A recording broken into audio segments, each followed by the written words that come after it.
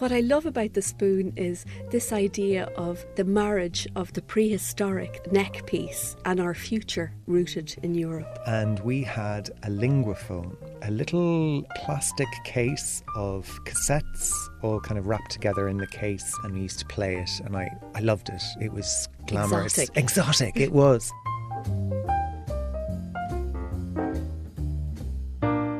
Welcome to Continental Riffs, a series of conversations between pairs of artists, makers and producers that considers Europe through a cultural lens. Objects and experiences chosen by the contributors punctuate each episode as they consider ideas, emotions and perhaps realisations that come to them through having their focus on the continent of Europe. This edition's contributors know each other a while, as you'll hear.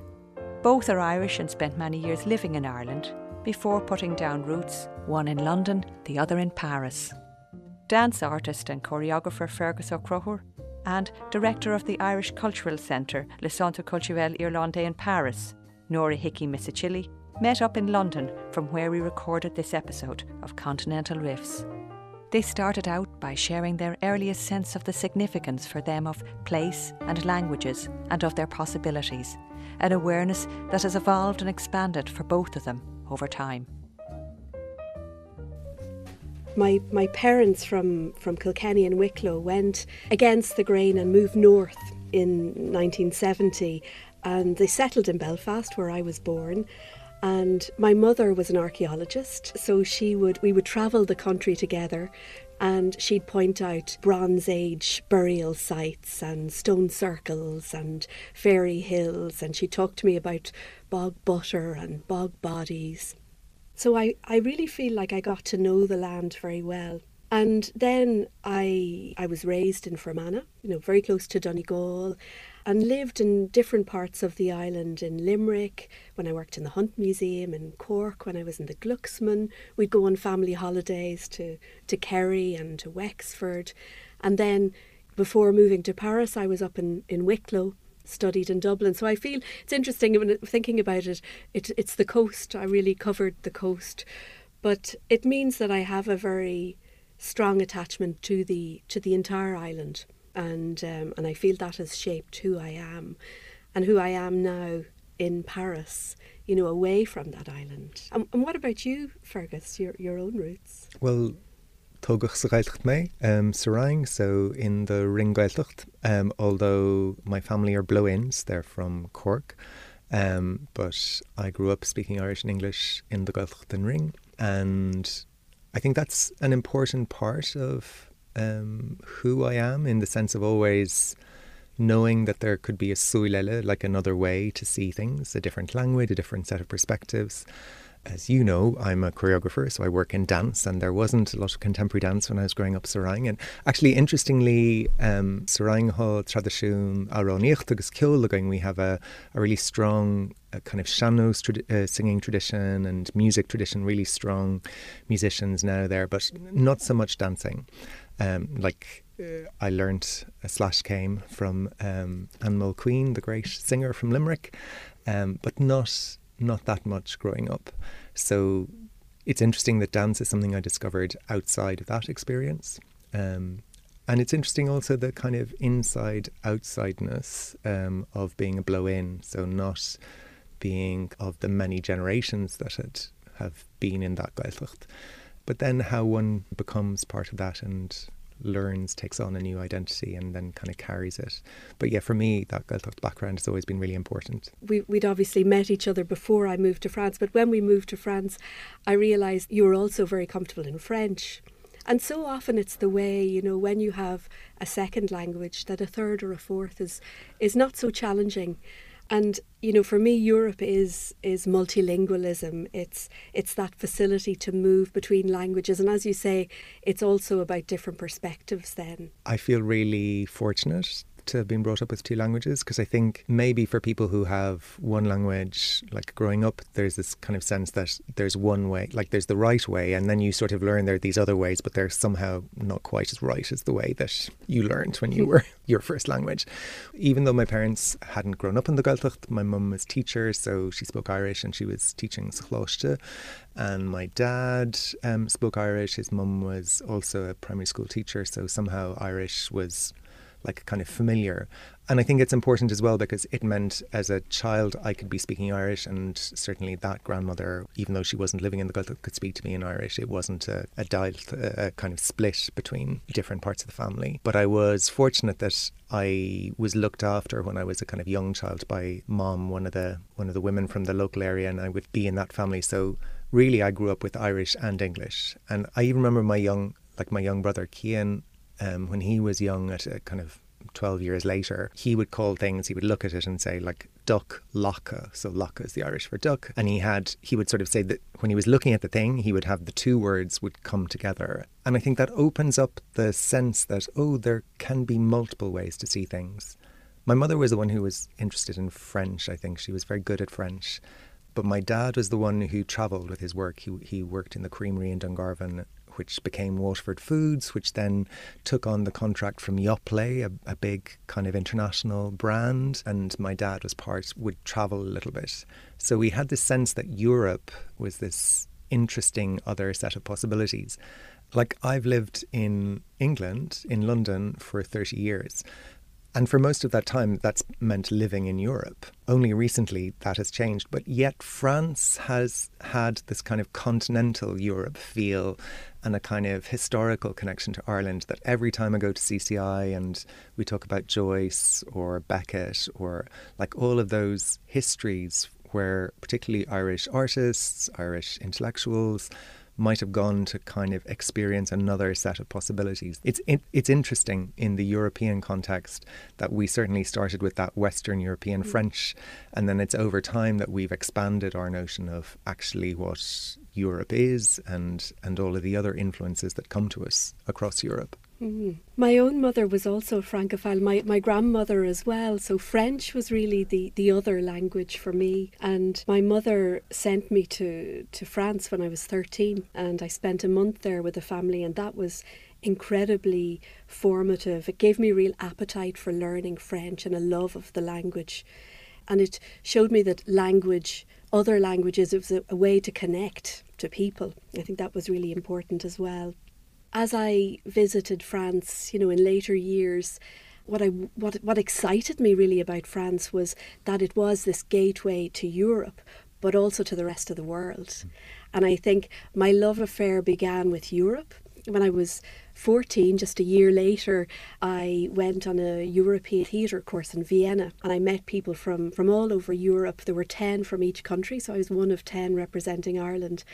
And what struck me was how at ease children were speaking in different languages. The lingua franca was English, but you had Belgians and Dutch and Scandinavians all speaking in English. And when I returned to Ireland, we'd write letters to each other, and it was a real lifeline for me. And it was that connection. I felt very connected to Europe. I felt very European. And then later, when I went back to France, what excited me, as I said, was this idea of la francophonie, because through French you're not just connected to France, but to so many countries in the world, and African countries in particular. That was also, I was fascinated by this shared post-colonial experience, and studied African literature in French when I went on to study French, actually, and studied Québécois literature as well. So I was always interested in pushing the boundaries and going to those edges. And of course, we're from the edge of Europe. Well, you say that, Ireland being on the periphery, which, of course, and it's interesting to think about power structures as like who gets to decide what the centre is and what the periphery.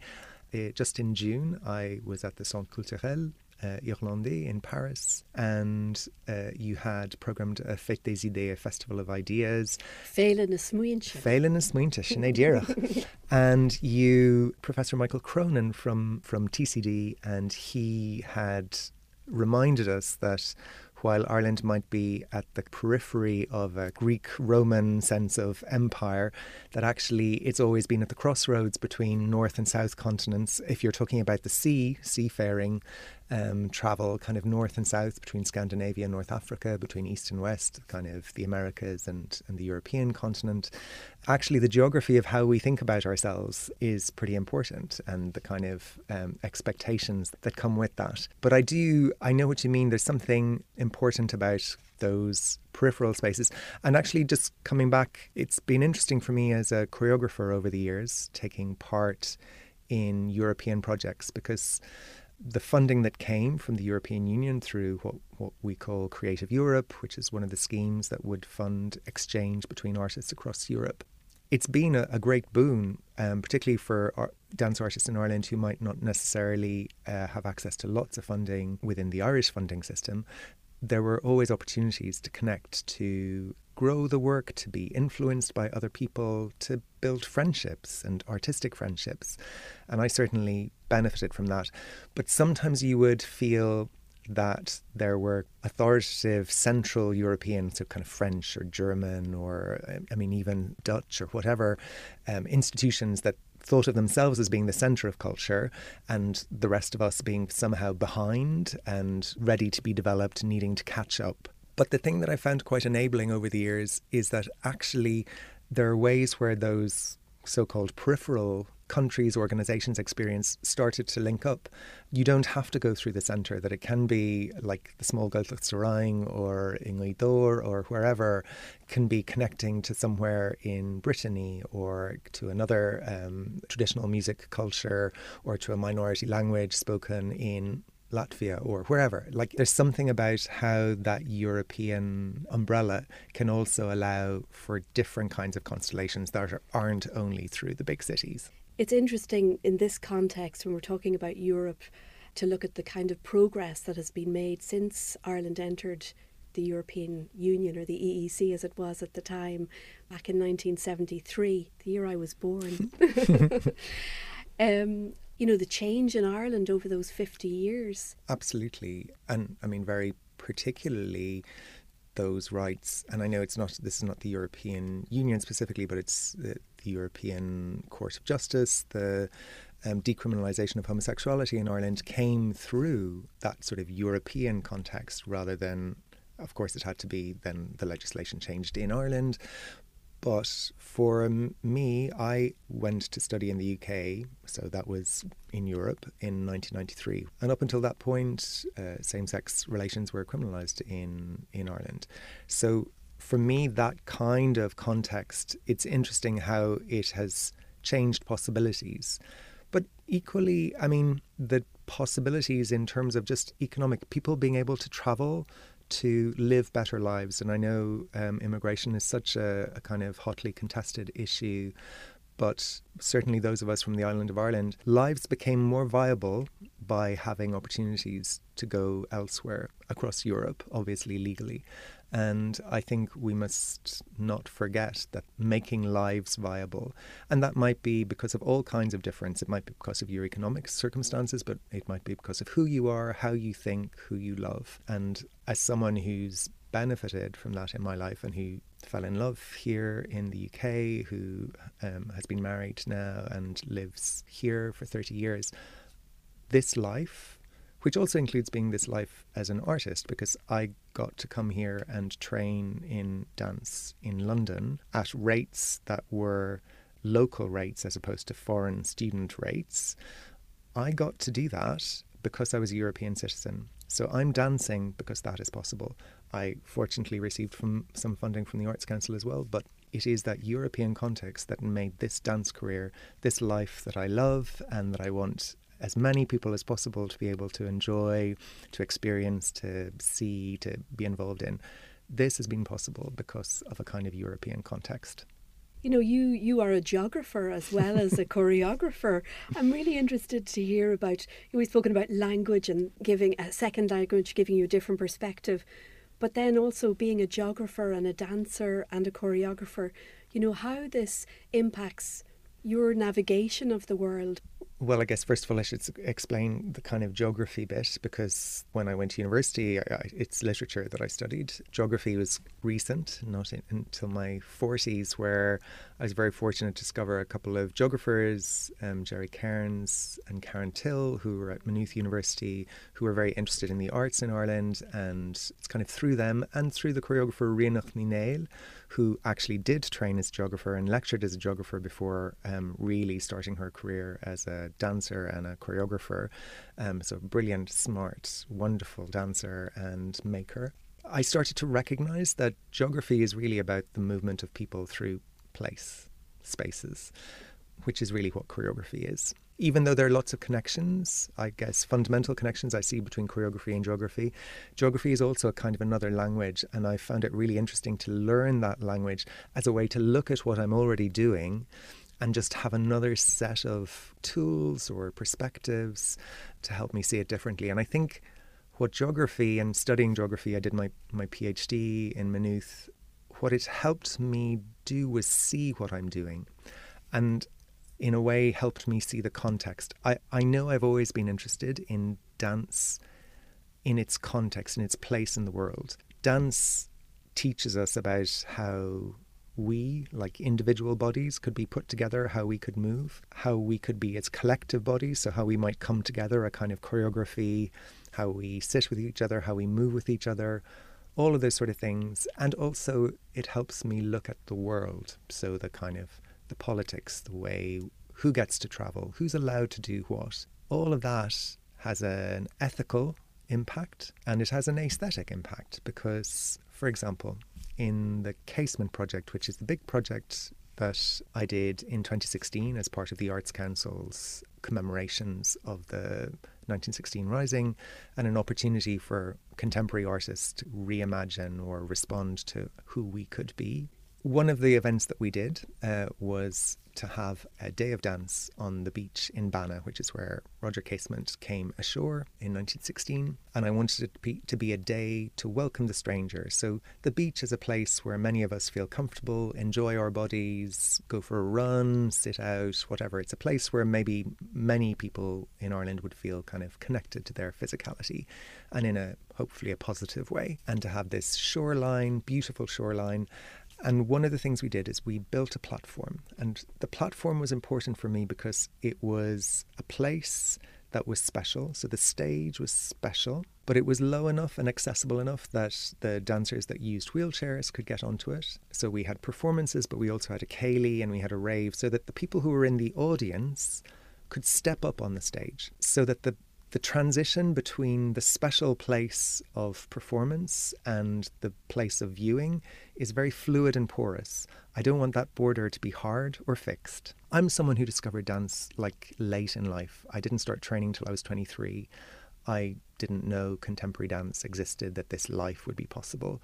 So I guess I really want to make roots between the specialness of the wonderful opportunity I have to be an artist, to be a performer, to be available to lots of people and to all kinds of people. So for me, all of the work that I'm doing is kind of trying to create those connections, trying to bring dance to people, to whether it's football pitches or to the TV where people will see things, in their own living room, but also make sure that the people who are on that stage, who are in that platform, that a variety of people will be able to recognise themselves in that.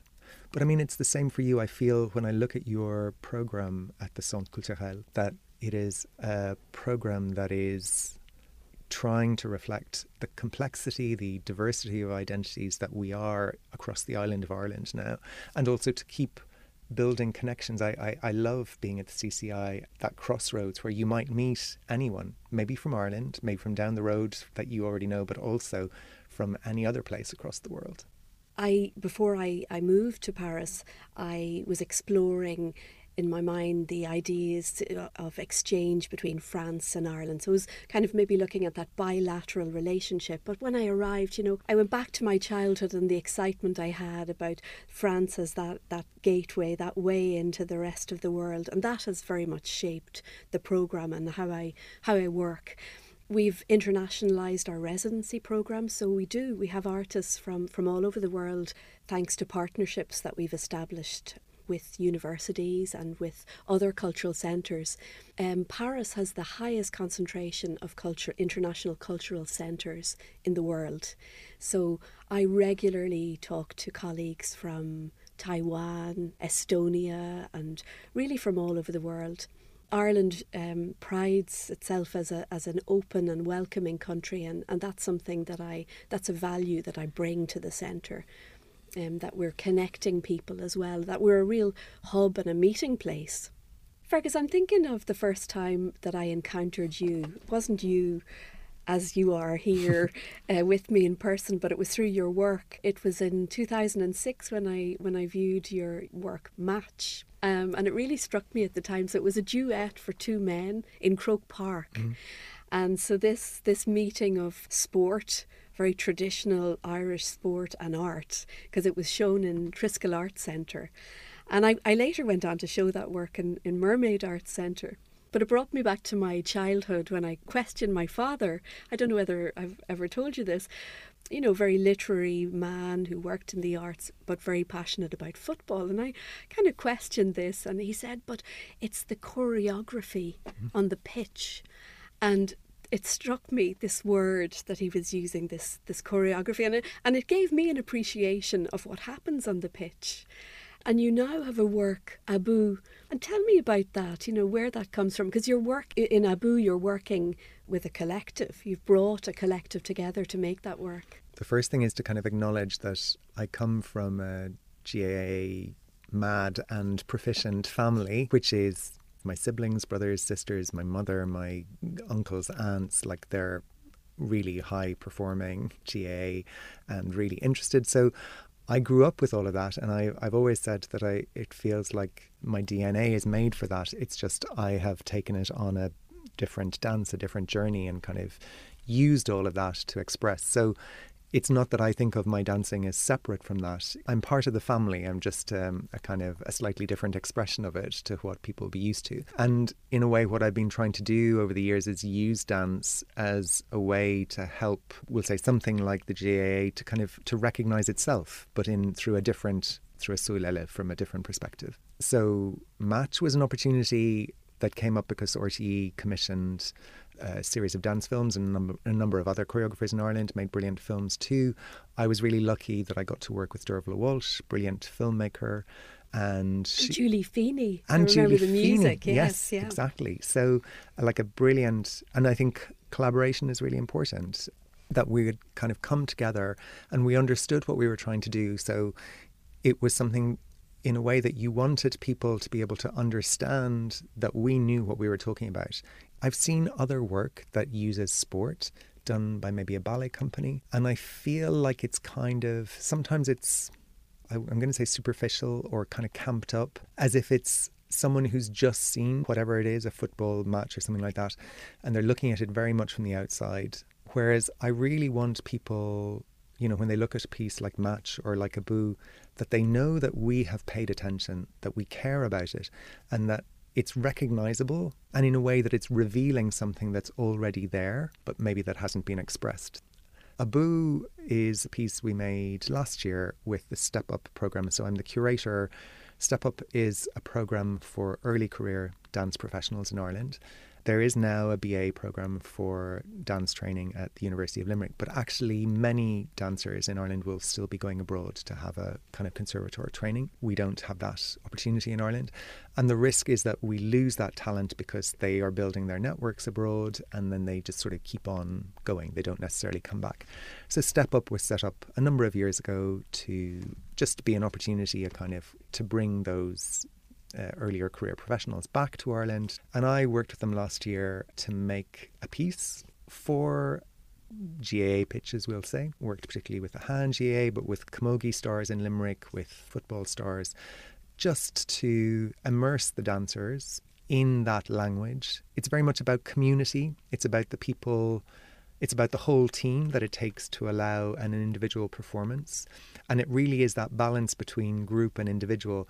I remember going to see training at Na Piarsaigh, which is one of the clubs in kind of Limerick City. And I went in, and there were mostly kind of loads of parents in the evening with all of their kids, and very busy, noisy, like all of the underage teams training in the evening. But then on one of the other pitches, because they have several, there was one young girl on her own just practicing taking shots. And somehow that balance between the individual focus, commitment, and this kind of team, group energy, community, family, those two things feel to me to be really balanced. I know myself, I'm probably a little bit more in that solitary person doing the thing, but I all the time want to make sure that we recognise that that person is also part of the team, essential to the team, and that it takes all of those different energies to come together. And I think in the kind of choreography and my kind of sense of the world that I'm trying to help build through the choreography, it's to create those structures that will allow all of that difference to exist with each other. One of the kind of distinctive features of the Irish dance community is that we don't have a single style. We don't have a training institution that kind of molds us all in a particular way. We will have scattered across mostly Europe because of the financial kind of possibilities, picked up different kind of training traditions, different ways of doing things. And then when we do come back to Ireland, it is with all of that diversity of different experiences that we're coming. And I think there's a real strength in that. It makes it different from the kind of dance that you might see in other countries where you will have a whole kind of generations of dancers that have gone through one sort of formation that will have produced more or less homogenous bodies. And that means that you can do work which is about kind of making everyone be in unison and the same and kind of familiar. Whereas actually Ireland is always, I think going to be emphasising individuality in our own ways of moving. I think that's a real strength. And it's an interesting moment now because in Ireland we're looking at the setting up of a new all-island dance company. The Arts Council is going to invest significant resources to try and bring dance to the kind of opportunities that opera has had recently in the creation of the Irish National Opera.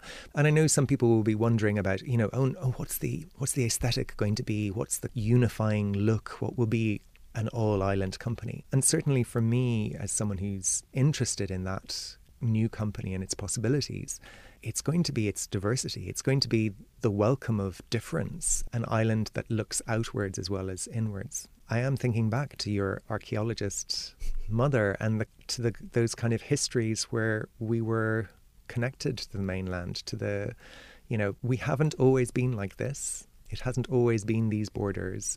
We could be different again in the future. But we both share an interest in cultural diplomacy. And obviously the Centre Culturel Irlandais is part of Ireland's cultural diplomacy, part of its soft power. But it's interesting the kind of cultural diplomacy that's taking place on the island of Ireland at the moment. And of course the tools used there are attraction and seduction. I always think it's like a kind of a love affair, isn't it? That you need to, it's interpersonal. We talk about international relations, but really it is about people and connecting people, and interesting to look at those decisions that have been taken at a political level, I think, as well. I wanted to go back to what you were talking about in terms of the sport and the discipline required. Next year, obviously, Paris will host the Olympics. And so we'll have a whole programme dedicated to art and sport. And I think the discipline that is required by an athlete is also one you can see that is required for a musician, for a dancer.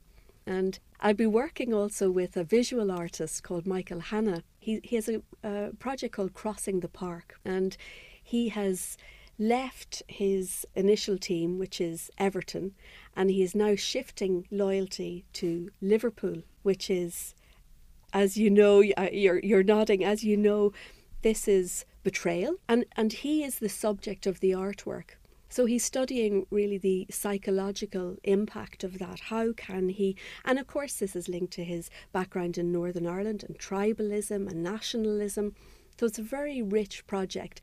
I'm wondering in relation to that, because we have been talking about navigating borders, but some of the biggest challenges that we are facing as a planet are bigger than borders or bigger than kind of our tribal concerns.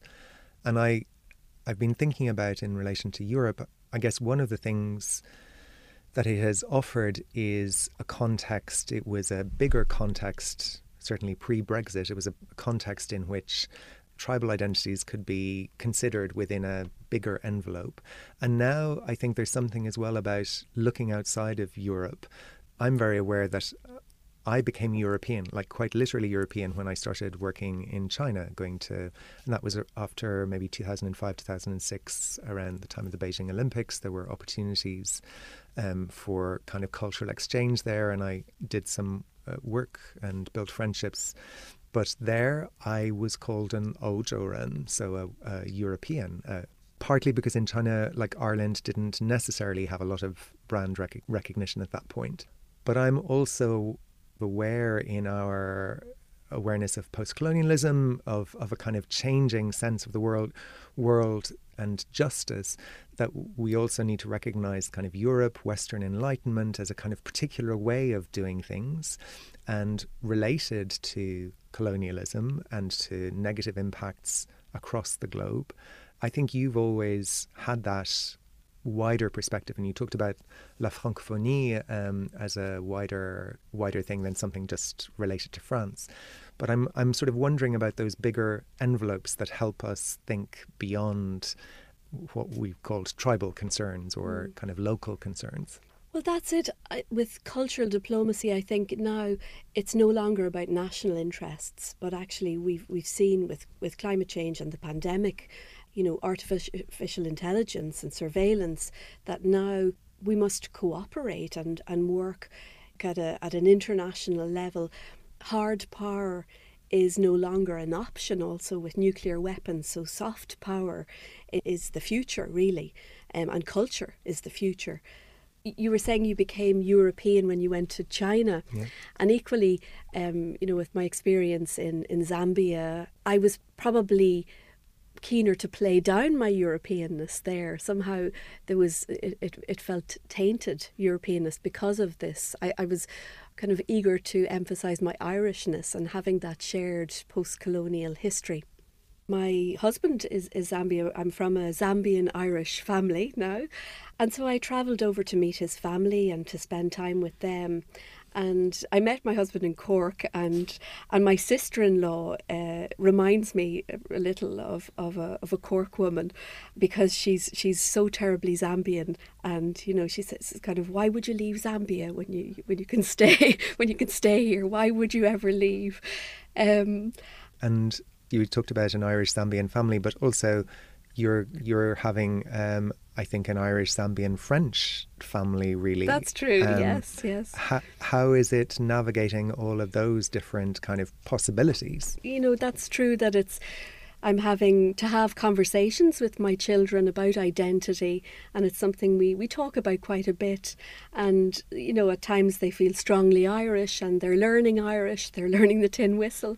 But they've spent all their life, the two of them spent their lives in France as well, so they do feel very French. And that's, I think, what it is now to be a kind of global citizen, and I think that's what I wanted for myself. That's really what I felt growing up. I felt I was from the island, but more than that, and always looking beyond. And I do that in my work as well. Those multilateral projects where we bring together, for example, rappers from Senegal, France and Ireland, those are the projects that excite me. And I would say, so with a film like Abu, or project like Abu, it is no accident that the music is by the brilliant Murley Bow, producer but music maker, who I got to know as part of the Rusangano family, but from Limerick, Clare Limerick, born in Togo. Did you meet him in the Centre Culturel? Because I was wondering. I didn't meet him in the Centre Culturel. When he was on residence. I know he was on residence. Yeah, I know you've had them all there. It's a brilliant place to meet people, and it's also great that you come back regularly. You feel it's a place to renew maybe your energy. I often go there. So it's interesting. The thing about dance is we do need space, and the kind of space and the right kind of space is important. Certainly in my practice, I have been able to dance in many different places, in car parks, Dublin City, as all of those docklands were being developed. But that kind of approach means that you have a lovely conference room and I can get to dance in there sometimes. It doesn't always have to be a dance studio, because I think people maybe think of the Centre Culturel as a place for writers or visual artists who kind of work in a studio, or composers, or, actually there's plenty of space for dance there too. And what that allows is this kind of meeting between people that isn't just about their art form, but about the ideas. Like, why do we do what we do? Why do we make the art that we're doing? And you can meet with people on those ideas. I had a brilliant time with the musician Shahab Kuhe, so Irish-Iranian musician who plays traditional Persian music and instruments, who plays Western classical music, who plays traditional Irish music in a way because he's part of the band Nava. And it was just so amazing through him to kind of connect to that Persian music tradition, which he plays so beautifully, and do that in this space that you have at the Centre Culturel.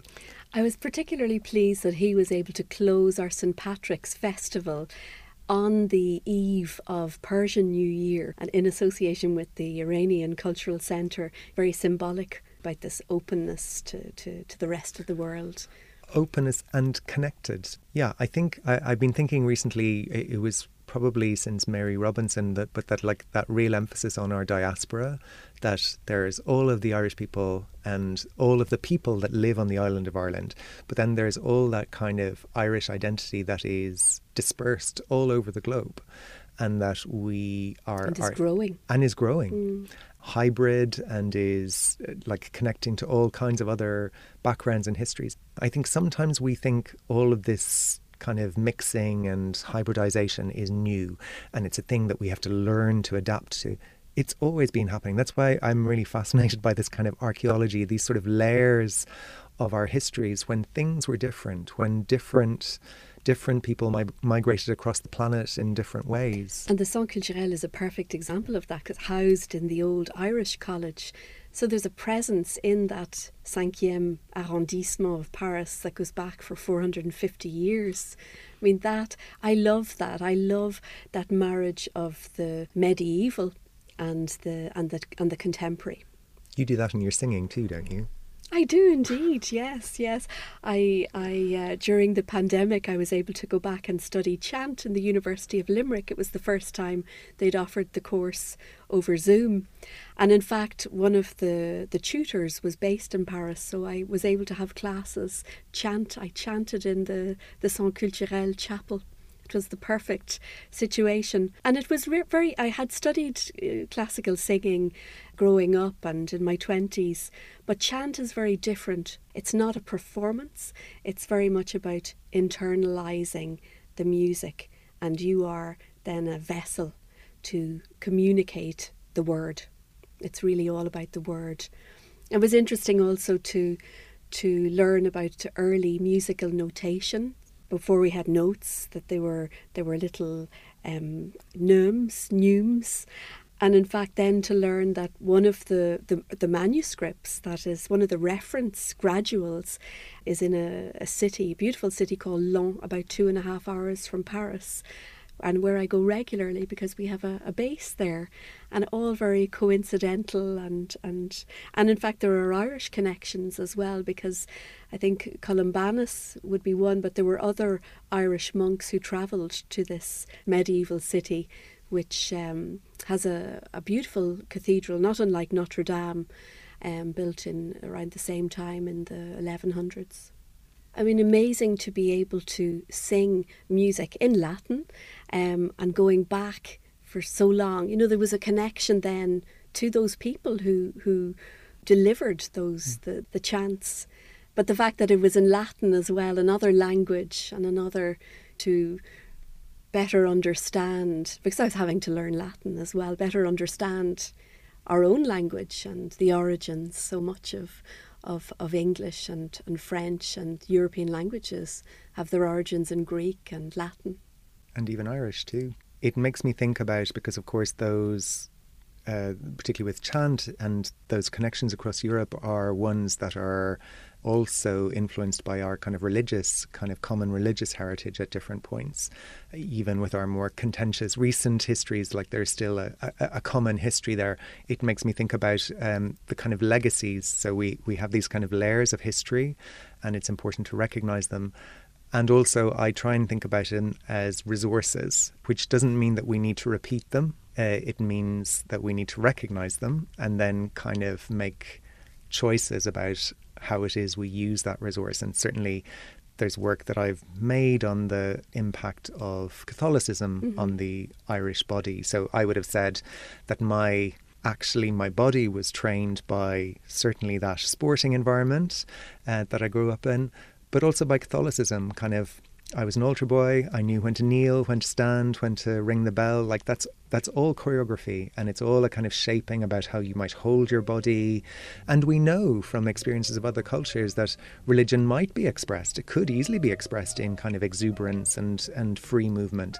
But some of us in Ireland have a very different tradition. So for me, all of that has a bearing. All of this European, pan-European, whether it's Roman Catholic or not, and that's only part of our heritage, it all has an impact on the kind of dancing that we can do today. Before their continental riffs end, contributors suggest something that catches for them the essence of Europe. Well, I'm not very good because I'm going to be complicated here. You won't be surprised to know.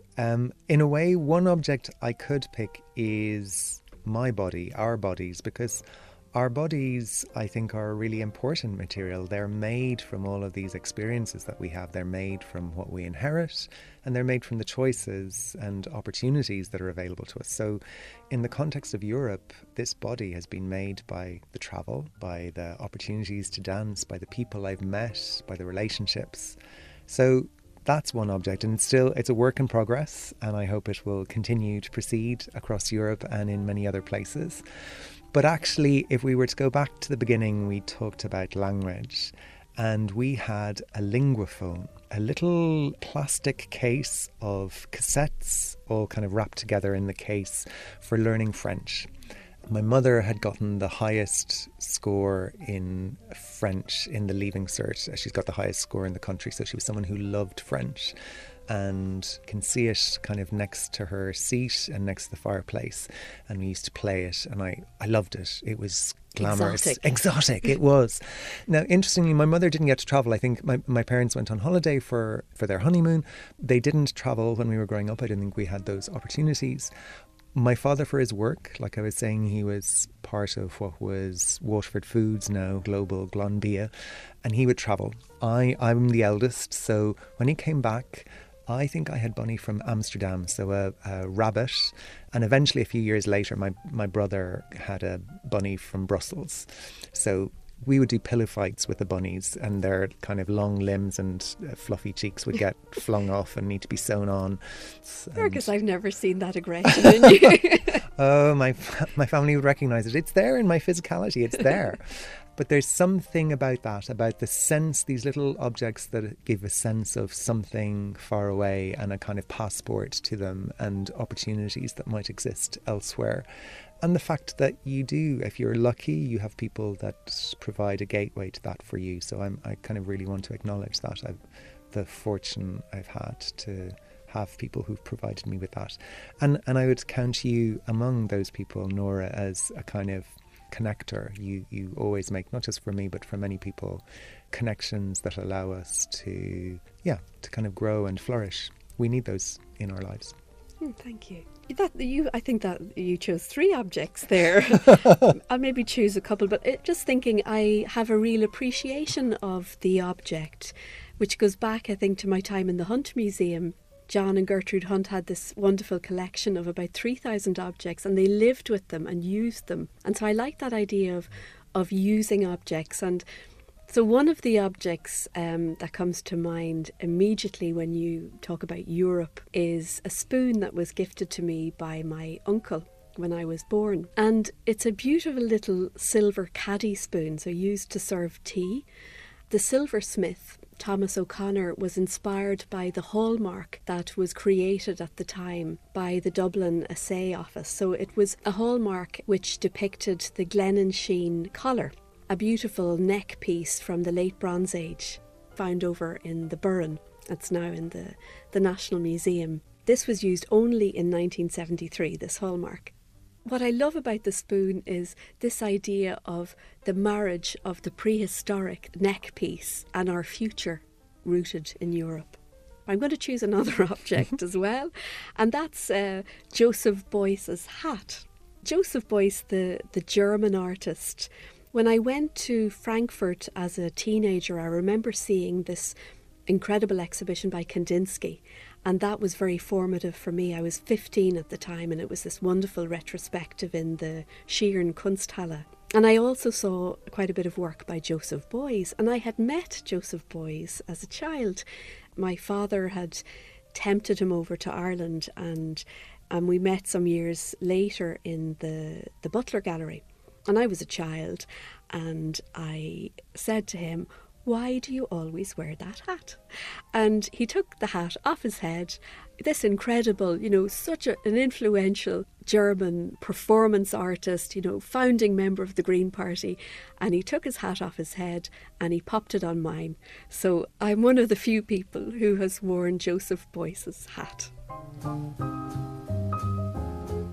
You've been listening to an edition of RT Radio's Continental Riffs, with contributors, dance artist and choreographer Fearghus Conchúir, and director of Ireland's Cultural Centre in Paris, le Centre Culturel Irlandais, Nora Hickey M'Sichili.